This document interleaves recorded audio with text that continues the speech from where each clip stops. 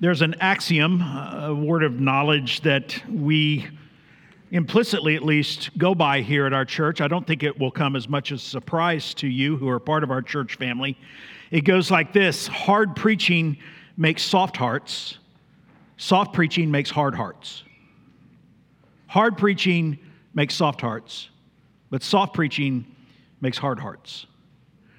And we come to church implicitly knowing that. We kind of expect our toes to be stepped on. And if our toes aren't stepped on, we could leave with a sense of maybe we didn't really hear what we needed to hear. And I believe that. I think I practice that. But the surprising thing about our text this morning is the tenor of the text and the approach of the text of the Apostle Paul, who was no stranger to stepping on toes. The Apostle Paul in our text this morning gives us words that are drenched in mercy and drenched in love and drenched in concern, because as he was writing to a church many, many years ago in another place, another culture, that church, we run the risk of making those same mistakes. And what he says in our text today is that church was impoverishing themselves. That church, the members of the church were impoverishing themselves. They had such resources and such a ground of joy available to them, and instead, they were living by a different standard. And they were sacrificing the significance and the joy and the hope and the fulfillment, to use a contemporary cliche, the flourishing that God intends His children to have. And so what I'm suggesting today is the text, it was surprising to me, and I hope it will be surprising and encouraging to you. And maybe along the way, we'll still step on a few toes, but overall, you should leave with a heart of encouragement today, challenged that there is great joy in upside-down living.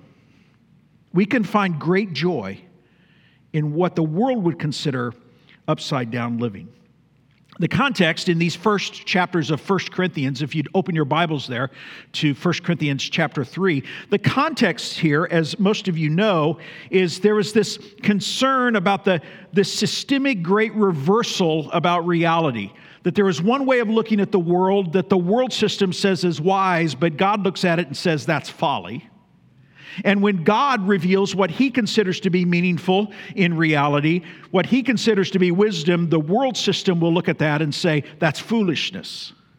And this tension, this reversal, this upside-downness of looking at reality, it is part and parcel of all of life. And it's at the root of a lot of the discussions that we hear today for those of us that strive to be faithful Christians, for those of us that strive to be Bible Christians, this idea that we will end up on the wrong side of history. And we hear that often because of what we believe about one matter or another in the culture, that we're on the wrong side of history. And of course, the question that we really have to get down to is, do we want to be on God's side of history? And that's God's wisdom versus the folly of the world. And that's at play in these chapters in this New Testament letter of 1 Corinthians as Paul writes to this ancient church. And what we're going to find today is we're going to find out a little more of what this looks like in real life. Because if we are to find this joy in upside-down living, this joy in God's design for us, we have to know and we have to recognize and we have to remember all that He's done for us and all that He's doing. And so at the end of the day, the question this morning is, by what standard will we live life?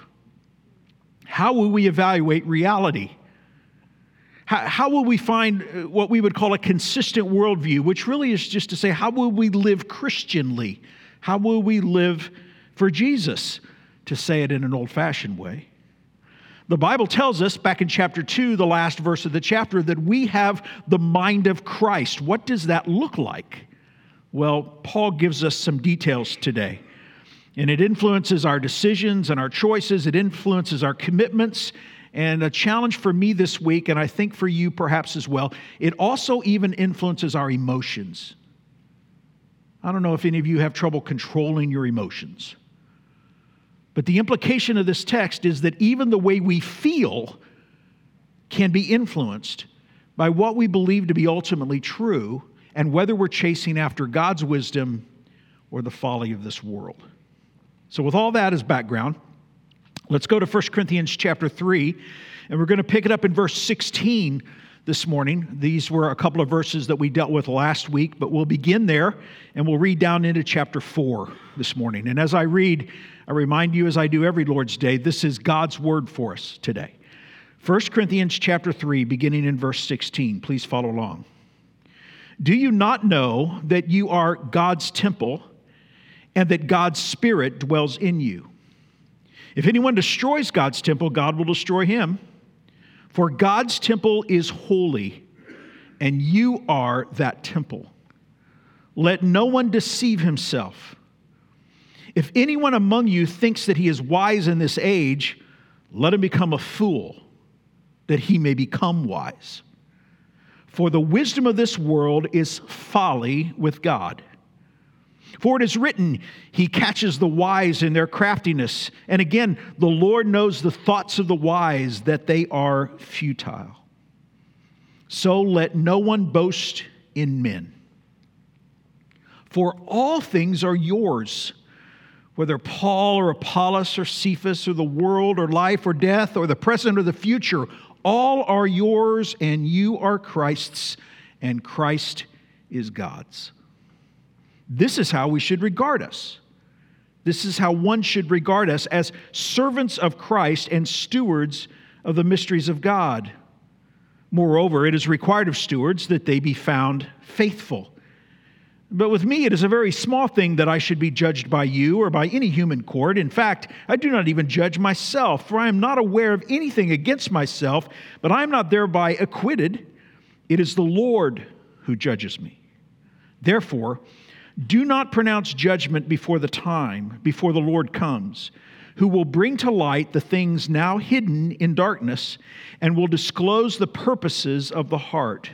Then each one will receive his commendation from God. Here in these verses, the Apostle Paul challenges the Corinthians long ago, and the Word of God challenges us today to consider by what standard we're living our lives. And he does so by addressing some very key questions. And I'll divide the text this morning by looking at those questions. The first one is this: who are we? After all, fundamentally, who are we? And according to verses 16 and 17 of chapter 3, we have this new identity. It's a radical identity. We are the dwelling place of God. We are the dwelling place of God. The behavior of the Corinthians showed that they'd forgotten this basic reality of who they were.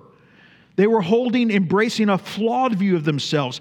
And that view of themselves was grounded in this culture, in this world. It was temporal. It was this world centered as opposed to eternally centered. And what they had forgotten, it gets more specific than that. It's not enough just to say we need to remember we're God's people. Paul says, no, as the church, you're the place where the Spirit dwells in the world. The church is the dwelling of the Spirit of God, it says. Do you see it again? Look in 16 of chapter 3. Do you not know? This is a reminder, it's a gentle chiding of the readers. Do you not know that you are God's temple and that God's Spirit dwells in you? Now, lest anyone misunderstand, perhaps you're new to this kind of preaching, he is not in any way talking about a church building. He's not talking about the structure of a church building. Church buildings didn't even exist, from what we can tell historically, until about the 3rd century. The church is defined as the people of God, the gathering of God's people. And without a doubt, there's a universal application of understanding all believers, but those believers are represented in real flesh and blood gatherings, just like the one this morning. We are the church in this place at this time. And what the Bible tells us is that God is pleased in His Spirit to dwell in us. That's who we are as an identity. We are the dwelling place of God. So much so that in verse 17, God will bring judgment on anyone who seeks to destroy a church.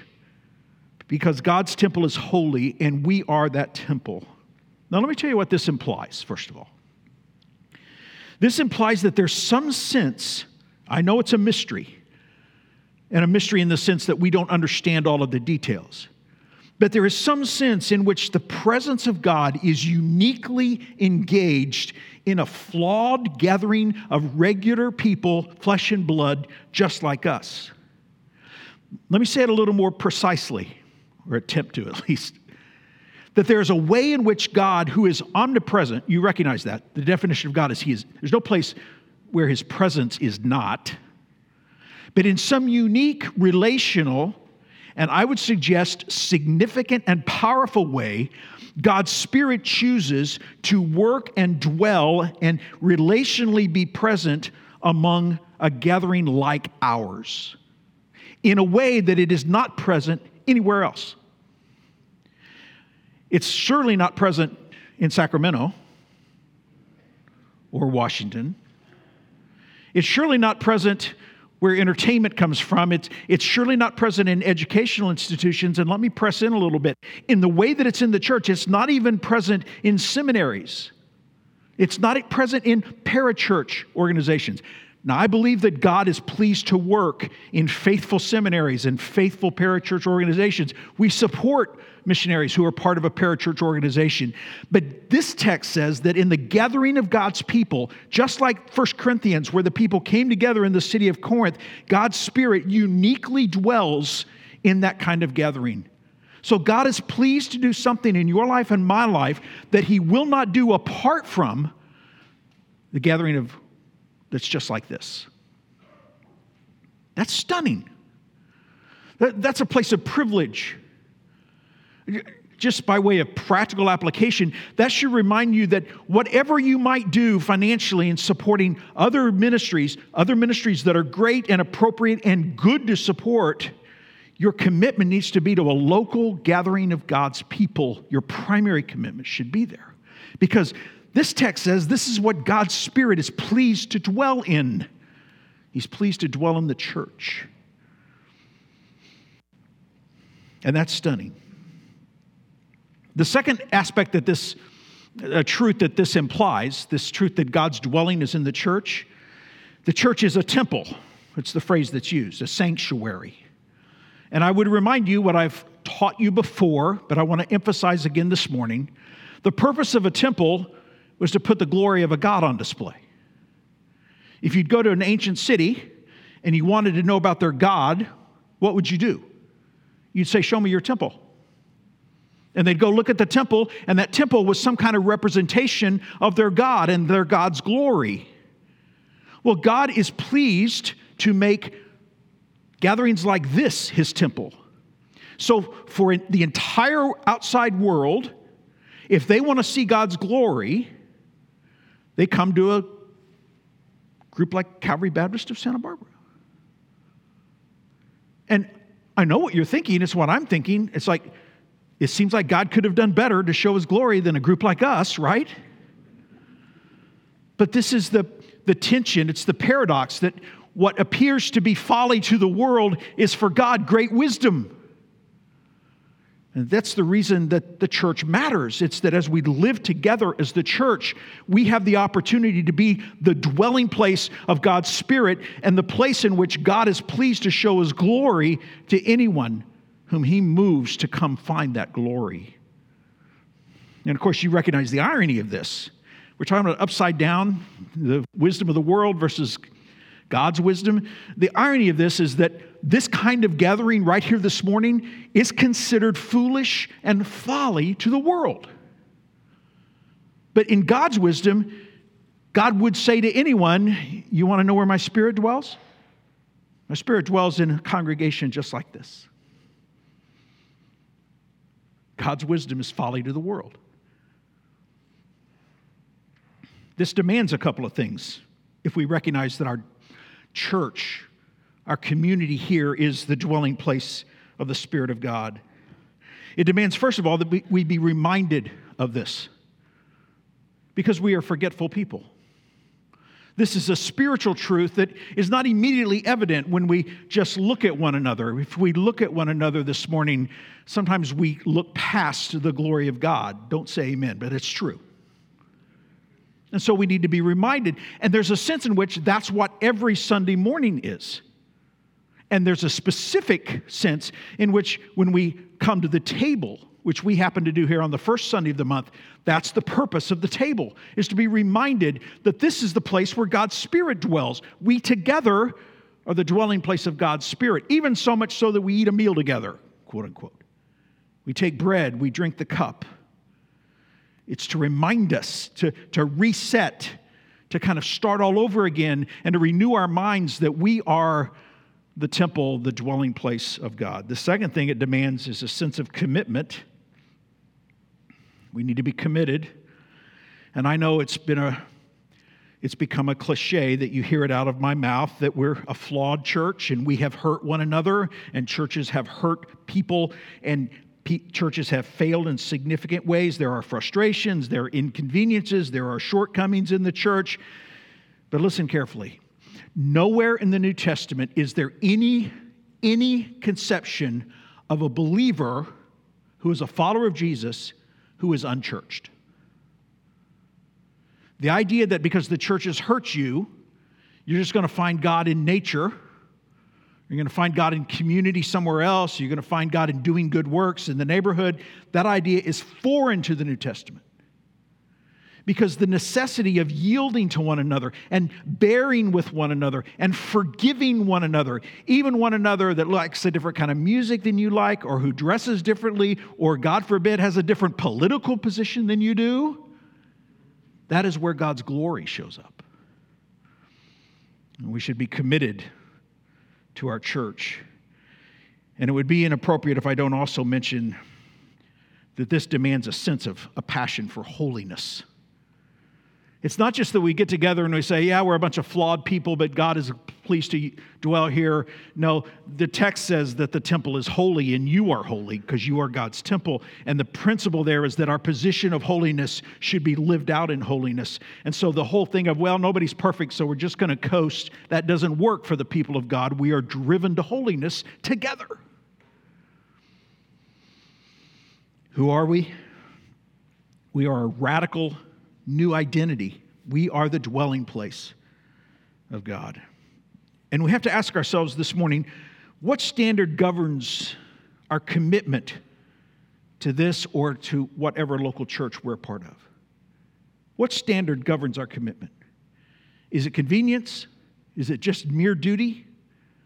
Or is it this God-drenched wisdom that this is what God is pleased to do in the world? And He wants us to be part of it. He has designed it so that this is His dwelling place. Is that our standard when we come to understand this church or whatever church we might be a part of? A radical identity, the dwelling place of God. There's also this sense of how are we unique. Paul reveals that. Not just and beyond, on top of and beyond our identity, there's this sense of uniqueness. And this is a radical distinction. We live by, we've used this phrase before, we live by true truth. We live by truth that is true. And as we've already seen, this circles back to Paul's fundamental assertions in this first part of 1 Corinthians. There's the critical nature of truth that is true. Look back, I hope your Bibles are still open. Look back, for example, in chapter 1. Look at verse 18 for just a moment. Remember what he said? He said, the word of the cross is folly to those who are perishing, but to us who are being saved, it is the power of God. Look down at verse 23 of chapter number 1. In verse 22, it says, for Jews demand signs and Greeks seek wisdom, but we preach Christ crucified, a stumbling block to Jews and folly to Gentiles. But to those who are called, both Jews and Greeks, Christ, the power of God and the wisdom of God. Look in chapter 2, look at verses 3 and through 5. He's talking about the way he came to the Corinthians, and he came in weakness. He didn't come in anything that was impressive. And what does he say? He says in verse 4, at the end of the verse, "But I came in demonstration of the Spirit and of power, so that your faith might not rest in the wisdom of men, but in the power of God." Do you see what he's setting up? He has set up this radical distinction of philosophy and of approach to life. You can either live according to the wisdom of the world, which is essentially, to use an old-time word, worldliness, or you can chase after the wisdom of God. And those are your only two choices. Let me say that again. Those are your only two choices. There's this uniqueness that is the truth of a radical distinction that we live by true truth. And so you've got this inversion, this paradox, these two polar opposites, these two quote-unquote wisdoms. And really only one is wise, only one is true truth. So look at how he unpacks this. Lay your eyes again on verse 18, and let's walk through it together. Notice what he says in verse 18.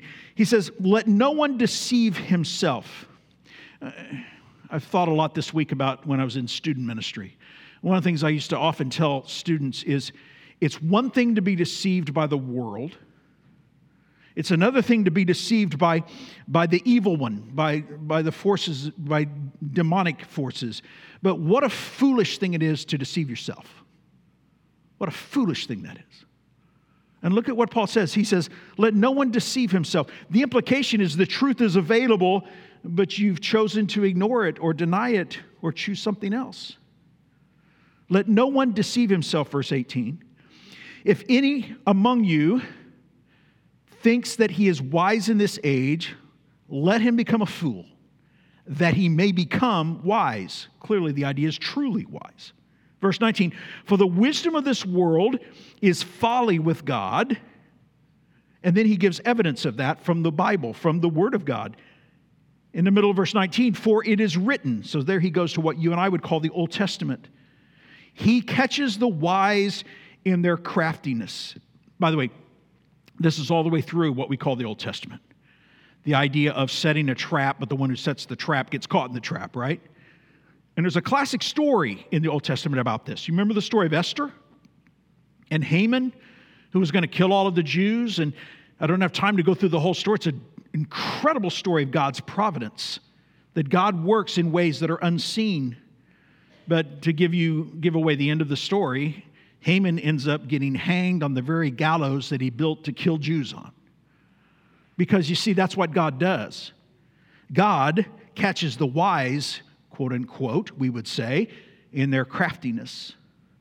Verse 20, "And again," so here's another reference from the Bible, the Old Testament scriptures, "The Lord knows the thoughts of the wise, that they are futile." And the word futile there is the idea of vanity, like in Ecclesiastes. The wisdom of the world comes to nothing. And Paul's already told us this in 1 Corinthians, because the rulers of this world, they thought they were doing the wise thing in crucifying Jesus. They thought they were clever, and what happened? They brought about through that their own demise and the plan of redemption. You see? Apparent wisdom becomes foolishness. So the conclusion is in verse 21, the first part of the verse, where Paul says, look at it again, "So let no one boast in men." And you see, this was the problem. Because they were forgetting all that God had done for them, because they were forgetting all that God has for them, they were being petty, and they were being divisive, and they were choosing up sides, and they were quarreling with one another. And this shows that they were boasting in men, not boasting in God. To boast is the idea of what you value, what you treasure. What will you esteem as something willing to place your identity with, to identify with, and to boast about? You shouldn't boast in men, because according to the context, that's boasting in folly. And at its core, this world system and our own sinfulness leads to an upside-down reality. If we chase after this world system, if we yield our own sinfulness, we end up looking at life in a way that we think and by the world is affirmed as being true, but we're literally living upside down. And so therefore, we're called in the scripture in Jeremiah chapter 9. Remember what God says there? Thus says the Lord, let not the wise man boast in his wisdom. Let not the mighty man boast in his might. Let not the rich man boast in his riches. But let him who boasts boast in this, that he understands and knows me. For I am the Lord who practices steadfast love, justice, and righteousness in the earth. For in these things I delight, declares the Lord. All of this shows why, compared to your neighbor, perhaps compared to your family, there's a sense that we're living in two different realities. You know this. People at work, like their perception of life and what's real and what's meaningful and what's valuable and what they would, quote, boast in is just completely upside down. Some of you students who are in education right now, you recognize this in the classroom with students or perhaps even professors who have what they consider to be ultimate value is completely upside down from the way you choose to live. But you see, this is not anything new. Because in the fallen world that we live in, the people of God will always have a different value system. They will live upside down compared to the world around us. Because, as one author said, there are different yardsticks here. The numbers don't line up the way we evaluate. What the world calls freedom, we would call bondage. What the world calls dignity, we would call shame. What the world thinks is important because it's meaningful, we say is temporal, not eternal. Again, what the world calls wisdom, we say that's folly. There's a radical distinction because we live by true truth. So let me ask you this morning, what standard governs your understanding and your embrace of ultimate truth?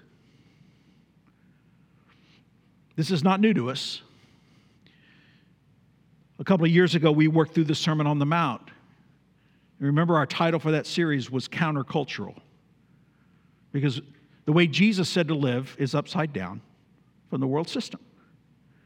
This is what we find in the Beatitudes. We find it in the Sermon on the Mount. What the world considers righteous is often unrighteous. What the world considers strength is really weakness. And what God considers weakness, we consider strength. What the world considers weakness, we consider strength, wisdom versus folly. Now, the meat of the text is the next passage. Because what happens is this upside down two ways to live contrast, it's especially seen in what we have in Christ. That we live by God's standard. And in living by God's standard, what's unveiled is the far greater treasure than we typically know and understand. Let me make sure that you get this. I'm afraid I'm not connecting. What is revealed in the next few verses is the incredible richness that we barter away if we live in worldly wisdom instead of God's wisdom. And what Paul is crying for the Corinthians to catch, and what the Word of God would want us to understand, the Holy Spirit would want us to grasp from this text, is that if we choose to ignore the wisdom of God, we are giving away our birthright that is an incredible inheritance of richness and joy and a place of comfort. There's an ultimate treasure here. Because look at what he says in verse 21. For all things are yours. Yes, you're in a world where the culture considers what we believe to be foolish, and where sometimes even what we believe and what we practice will cause us to be marginalized. It's possible you might not get a job that you want. It's possible that your family might marginalize you. But all things are yours, Paul says. Whether Paul or Apollos or Cephas, because those were the petty issues they were arguing about. Paul, Apollos, or Cephas. But then he goes to the biggest issues. Look at it in verse 22. Or the world, or life, or death, or the present, or the future. All are yours, and you are Christ's, and Christ is God's. Listen carefully. What do we have? This is radical assurance. It's radical assurance that all is yours, and we are Christ's. All is ours, and we are Christ's. And again, that's the Beatitudes. The Beatitude talks about blessed are the gentle or the meek, because they will do what? They will inherit the earth. Worldly wisdom, that's folly. In God's system, this is what He is pleased to do. Those who are gentle and who recognize their need, who take their strength that He gives and keep it under control because they're living in God's kingdom, God says everything is theirs. The world is theirs. The Beatitudes begin and end with promises of the kingdom of heaven. Everything is ours. And there's great assurance here. There's great freedom. There's great hope. Because all is ours and we are Christ's. It's all ours, and ultimately one day it will all be ours. Revelation taught us that, right? And it's all toward and for His glory. And so the mystery here is that all things are caught up in God's great purposes for His own. And this is Paul's way to the Corinthians of saying what he said later to the Romans. We all know this text, where he says in Romans 8:28, and we know that for those who love God, all things work together for good for those who are called according to His purpose. Romans 8:28. We know that for those who love God, all things work together for good for those who are called according to His purpose. Listen, when we live by worldly standards, by any worldly standard, you know what we're doing? We're trading away diamonds for peanuts. We're trading away diamonds for peanuts. I've told you perhaps this story before. I avoid it because I know it's a stumbling block for some of you because it's about the Astros. But many years ago in Houston, someone gave me 4 tickets to club-level seats. And they gave them to me on a Sunday morning. And my wife was away because she would be all over those tickets, but she was away. And strangely, I know it's hard to believe, but I couldn't find anyone to go to the game with me. These were prime tickets. And literally, I went by myself. She was out of town. I went by myself. Couldn't get anybody to go with me. And there's a level of frustration about that. I kept looking at the tickets. I got to my seat. They were great seats in foul ball territory, and I'm looking at the tickets, and I'm thinking how great this is. And while I'm looking at the tickets and the game is just starting, somebody hits a foul ball, and I recognize it's coming straight to me. Now, my athleticism is reasonably limited. Let me just be honest about that. But it wasn't like a line drive foul ball. It was a lobbed foul ball, and I had these tickets that I was holding in my hand, and instead of dropping the tickets and catching the ball, I tried to catch it with one hand. And that didn't go well for me. It was great for the kid that was sitting in front of me, but it didn't go well for me. But I always, when I think of this thing of trading away diamonds for peanuts, I think of those tickets. By the time I was holding them there and that foul ball was coming, the tickets were worthless. The foul ball would have been great. But I was hanging on to something that was worthless, and I missed something that, at least relatively speaking, was better. And don't you see that's what we do? When we adapt this world philosophy, this culture around us, when we adapt that as the ultimate good, what this text says, Paul says, in a sense, he's saying to the Corinthians, what are you doing? Everything's yours. You've got everything. And instead, you're arguing about who's your favorite teacher, and what we're going to find out, that was just the beginning of all of their problems, as we'll see as we work through 1 Corinthians. They were separated at the Lord's table. There were sexual sin issues. They were proud about the way they practiced charismatic gifts. There were all these strange things going on. And it's as though Paul is saying, You're evaluating things by a foolish yardstick. And in doing so, you're taking diamonds and you're trading them away for a bag of peanuts. So do you see my point this morning? That there's joy in upside down living. And we trade away that joy. Like Esau's foolishness of trading away his birthright for a pot of soup. All is ours. And we are Christ's. And you recognize that this passage is great for biblical counsel? Are you discouraged? This text tells you that everything is yours. Are you fearful? This text says Everything is yours. Are you embittered about being wronged? This text says everything is yours. And the question you have to ask is, will you walk by sight or will you walk by faith? Because I will grant to you that at any particular time you could look at your circumstances and you could miss it. But when you do that, when you evaluate your circumstances, when you evaluate ultimate reality just by your circumstances, you're taking diamonds and you're trading them away for peanuts. And what Paul says to the Corinthians, and he says it to us living in Santa Barbara in the 21st century, is in the gospel, because of the cross of Christ, everything is yours. This is not some kind of weird health, wealth, prosperity gospel. You get that? This is a way to deal with our losses. It's a way to understand our heartaches. It's a way to appropriate and appreciate our blessings, because God is pleased in His economy, in His plan, in His way to bless us with all things. So all of life should be viewed through a gospel lens, through a Bible lens, through godly wisdom lenses.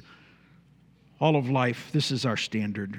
And so, let me ask you this morning, what standard influences your emotions? You know the way to answer that question is ask yourself what makes you most quickly angry. What gives you an immediate sense of despair? Where do frustrations rise up so quickly? Because that's an indication of the standard you're using in managing your understanding of ultimate truth, because that gets fleshed out in your emotions. What standard influences your emotions as you consider all that you have and all that you need? And perhaps this is a great place to stop and remind you that this incredible provision for not just now, but for eternity, it's only for those who have their sins forgiven. If you're watching today, or if you're with us in this room and there's never been a time in your life when you've humbled yourself and acknowledged your guilt and your sin and put your hope and faith in Jesus Christ, these promises, this incredible joy, this assurance, the kind of certain living that Paul talks about, it's only available for those that know their sins are forgiven. And worse than that, what you do face is the holy and righteous judgment of God over your sin. There's no reason to wait. There's no reason to put this off. If you've never in a real way put your hope and faith in Jesus, the time to do that is today. That Jesus came and He gave His life to pay the penalty for your sins, and He offers you, to your credit, His own righteousness. This is what we call the gospel. And it is the greatest possession that you could ever imagine. Don't give it away. And for those of us that have yielded to the gospel, don't live as though we think peanuts are more valuable than diamonds. The last text, as we pick up chapter 4, it's really the question of how then do we live? And what we find is that there's a radical freedom that we can live in, because we live for the approval of only one. Now, by way of application, what Paul does here is he talks very specifically about the leaders in the church. But there's an application to all of our lives. But to the Corinthians, he's saying, listen, the way you're thinking about those of us who are leaders, it's all upside down, and you need to have a godly wisdom perspective on this. In your dysfunction and in your disobedience, he's trying, to the Corinthian church, he's trying to say, fix this. And an example of it is how you regard us. And so he returns to talk about specifically the circumstance that was going on in the Corinthian church. But there's an application for all of us. Let me try to show you that. Pick it up in verse 1 of chapter 4. He says, this is how one should regard us, as servants of Christ. And many of you have heard before, servants there is not the typical word for servant that ended up being translated deacon, but it's a word for an under-rower. This is Ben-Hur, right? When Ben-Hur is a slave and he's chained to the oars, you know, this is although that was a more delightful, if you can imagine, presentation of what under rowers really dealt with. They were down on the bottom of the ship, and as they would row, they were slaves. They were chained to the oars. And Paul says, that's who we are. We're just servants. You all are exalting us, Apollos and Paul and Cephas. You all are exalting us because you bought into worldly wisdom. But God's wisdom is we're just under rowers. And then he uses another metaphor, and stewards, the idea is a household steward, stewards of the mysteries of God. Household managers were almost always slaves. Think, if you know your Old Testament, think Joseph here. This is Joseph who was put in authority over the household, and even in the prison he was put in authority. He was still a slave, he was still a prisoner, and yet he labored and had authority. This is the idea of being a steward. So, by the way, there's tension there, right? I mean, he's just said, think about what he's just said in chapter 3. By the way, Paul didn't write chapter 3 and then chapter 4. Those were all added for our use centuries later. So he's writing and he just says, everything is yours. Oh, and by the way, I'm a slave. And there's a tension there that you just have to live in. That you're not your own, and yet God gives you everything. You have everything in Christ, and Christ is God. You have everything, but at the very same time, you're not your own.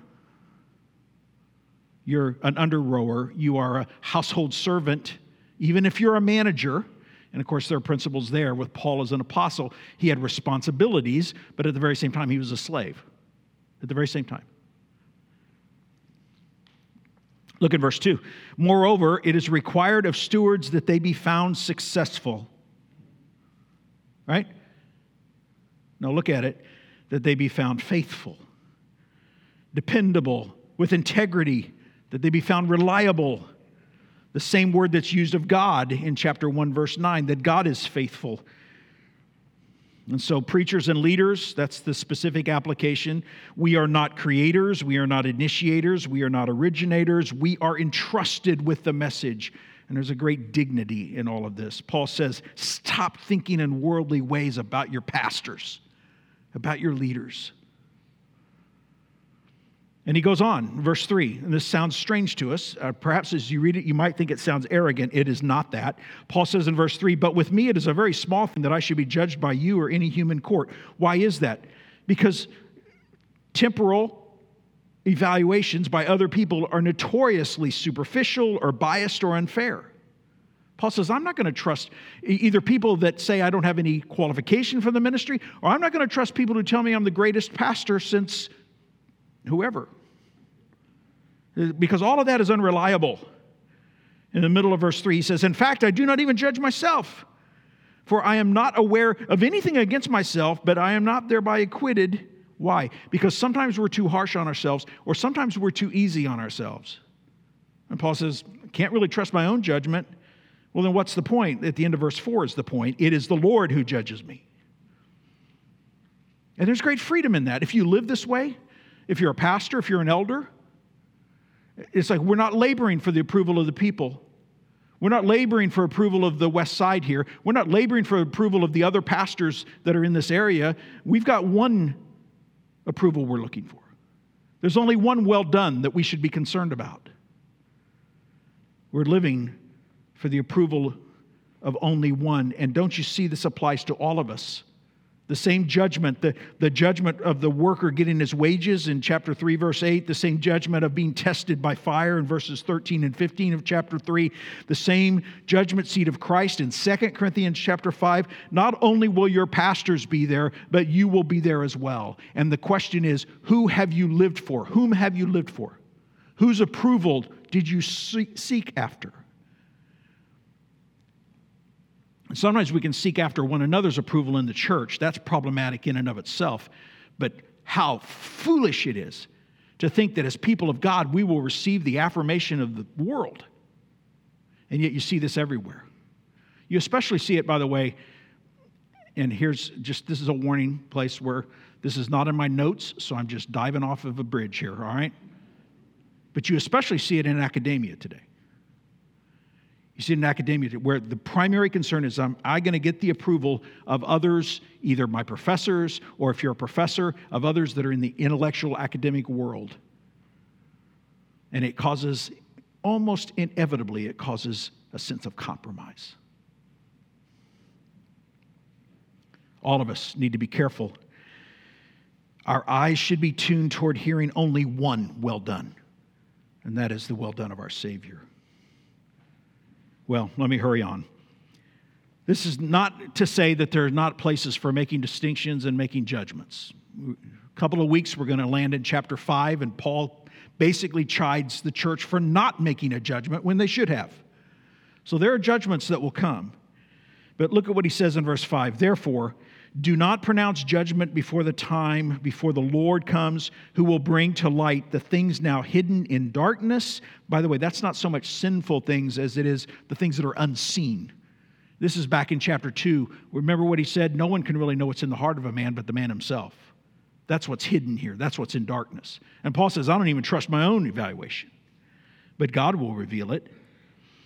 And also will disclose the purposes, the ideas, the motives of the heart. Then each one will receive. Now let me stop here because this circles back to my enthusiasm for this text.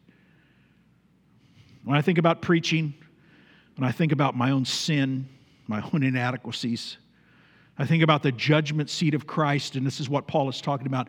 There will come a time when we will finally be evaluated by the only one that matters. And I'm reading this and I'm thinking instinctively as I was preparing for the sermon. But as you read this, I think a lot of us are in the same boat. You read this and you're reading and you instinctively are thinking, this is what it's going to say. Then each one will receive his rebuke.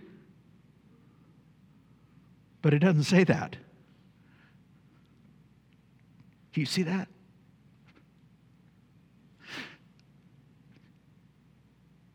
Because I'll deserve plenty of rebuke. But it says each one will receive commendation. Each one will receive his praise. That's how merciful your God is. That's how we stand in grace.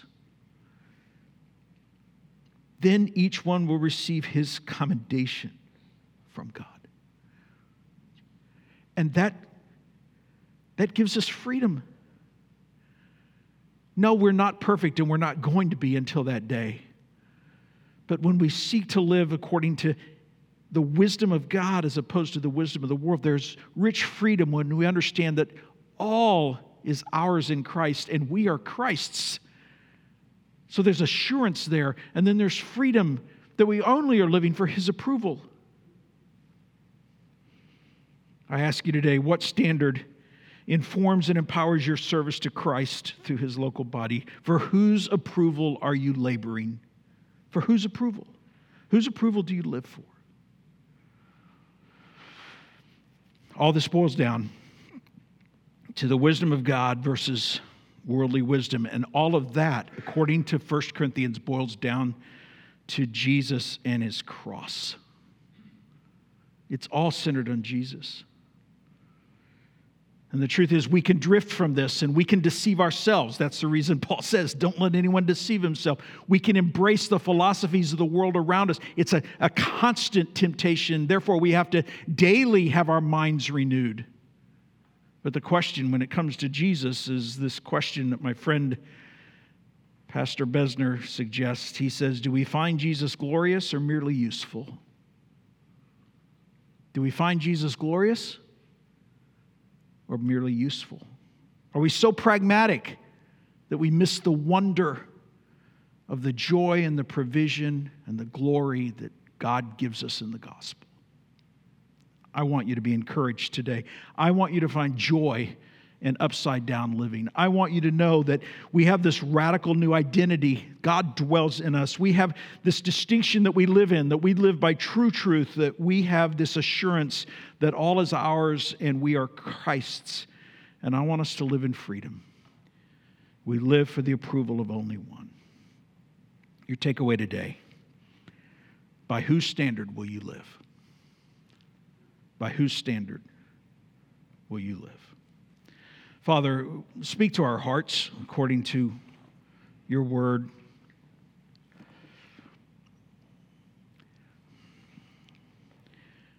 Where I have failed to be clear, or far worse, where I've failed to be accurate, clarify or correct in the hearts and minds of my hearers today. And Father, do your work through your Spirit in all of our hearts, because we are all, in a sense, we are all Corinthians, lured away by the wisdom of this world, which is eternally folly. Help us see that there is really one treasure.